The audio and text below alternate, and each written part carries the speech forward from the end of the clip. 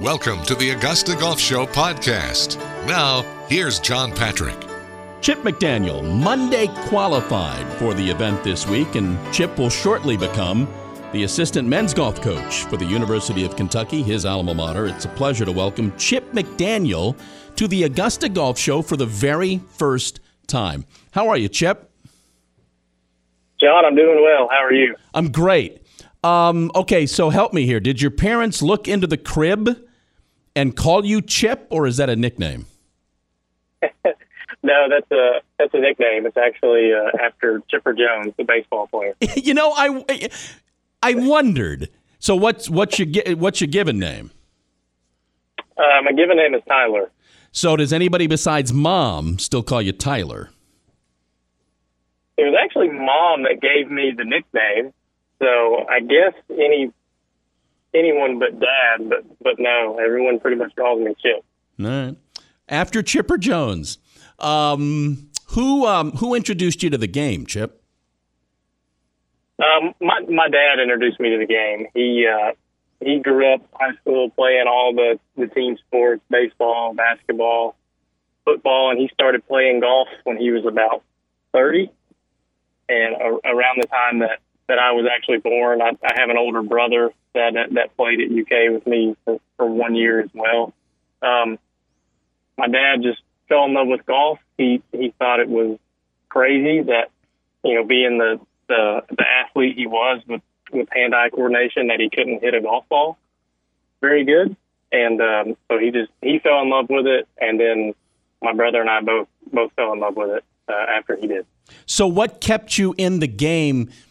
When you get to be the age where there's baseball and there's football and there's a lot of other things, what kept you playing golf? I don't really know. I played basketball all through high school, and I played baseball up until high school. I guess I just loved it. I just loved, I love the late evenings, how peaceful it is. And, I like the idea that it was something I could probably do forever. And, it's a game that you never really master. I think those are the things that really kept me going with golf. How often have you tried to Monday qualify? Oh, gosh. Well, I have the nickname Mr. Monday. I don't know how many PGA Korn Ferry Tour events I have Mondayed into, and I sure don't know how many I've played. But I guess with a nickname like Mr. Monday, it's a few.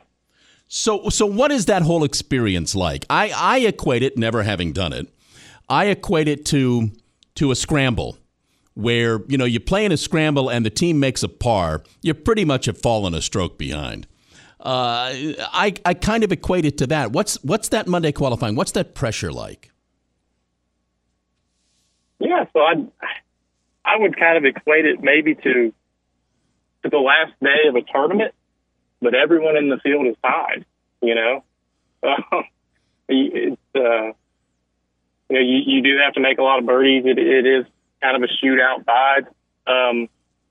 But at the same time, if you make one par, or if you make one mistake, like you can't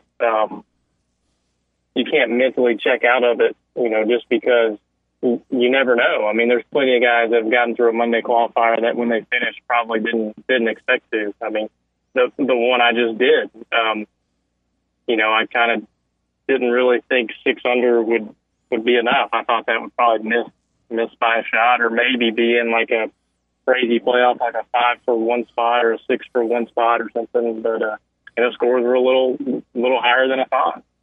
What's the highest score you've shot and qualified?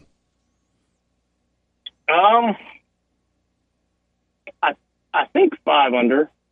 I don't think I've ever shot 4 under and gotten through. I've seen a 4 under get through. Actually, it was a Korn Ferry event. I've tried to Monday for not that long out of college. Actually, Davis Riley was in like a 4 for 2 playoff at 4 under or something. And I mean, he, like the golf course we played, like he probably didn't expect to get through at 4 under, especially for a Korn Ferry Monday where it seems like you got to shoot 9 or 10 under. But that's a good story. We're talking with Chip McDaniel here on the Augusta Golf Show. A lot of golfers want to play professional golf.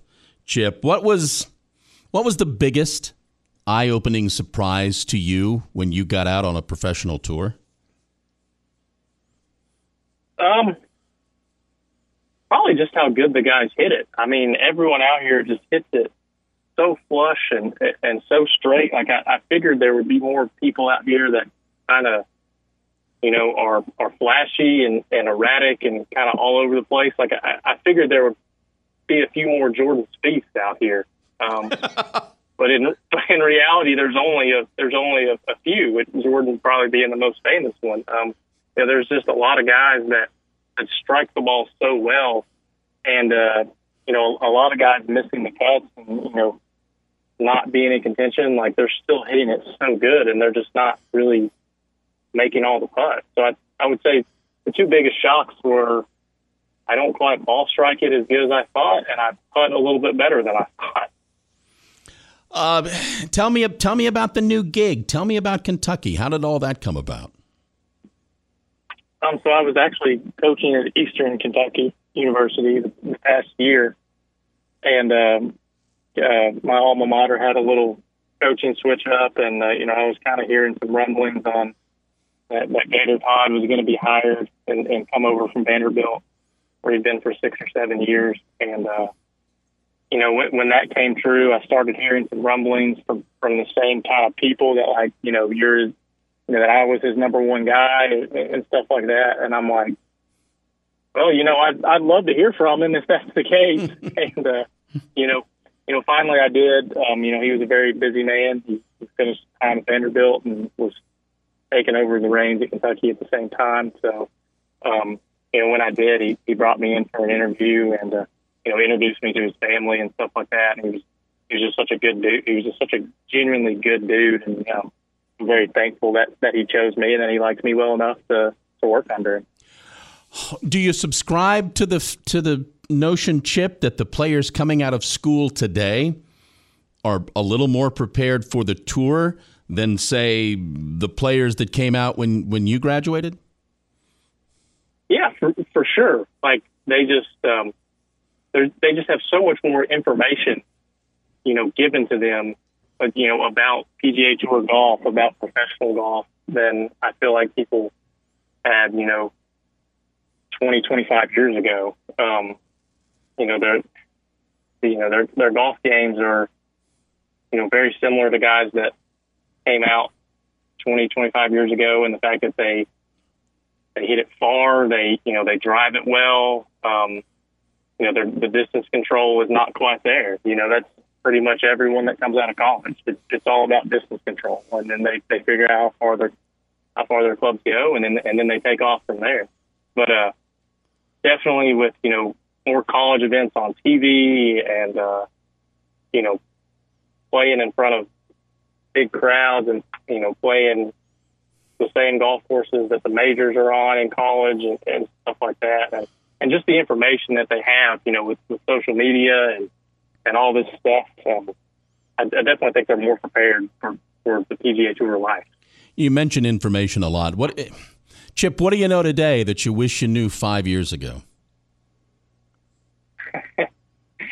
I wish I knew that you didn't have to, grind so hard on Monday, Tuesday, and Wednesday leading up to a tournament. I was always like, prepare 110%, put everything into it. But in college golf, you most of the time only get one practice round, and you're only gone for 3 or 4 days.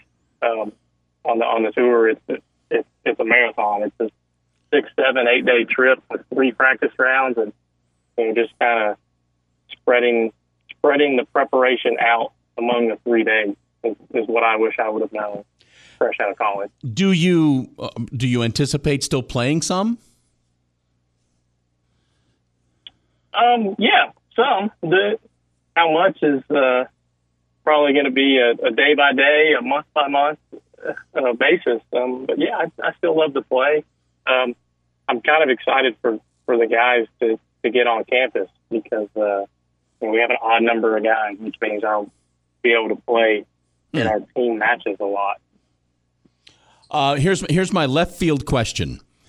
Your yardage book cover, if you indeed have a cover for your yardage book, what is it? So from this week, I'm going to use the one that I had my senior year of college. I'm typically not a yardage book cover guy, just because a lot of them are kind of bulky. But that one's pretty good, and obviously I'm gonna rep the University of Kentucky as much as possible this week. There you go. He is Chip McDaniel, playing this week at the Barbasol. Chip, thank you for taking the time to do this. Congratulations on everything. Congratulations on the new gig. Play well. Thank you, Chip, for doing this. Yeah, John, appreciate you having me on.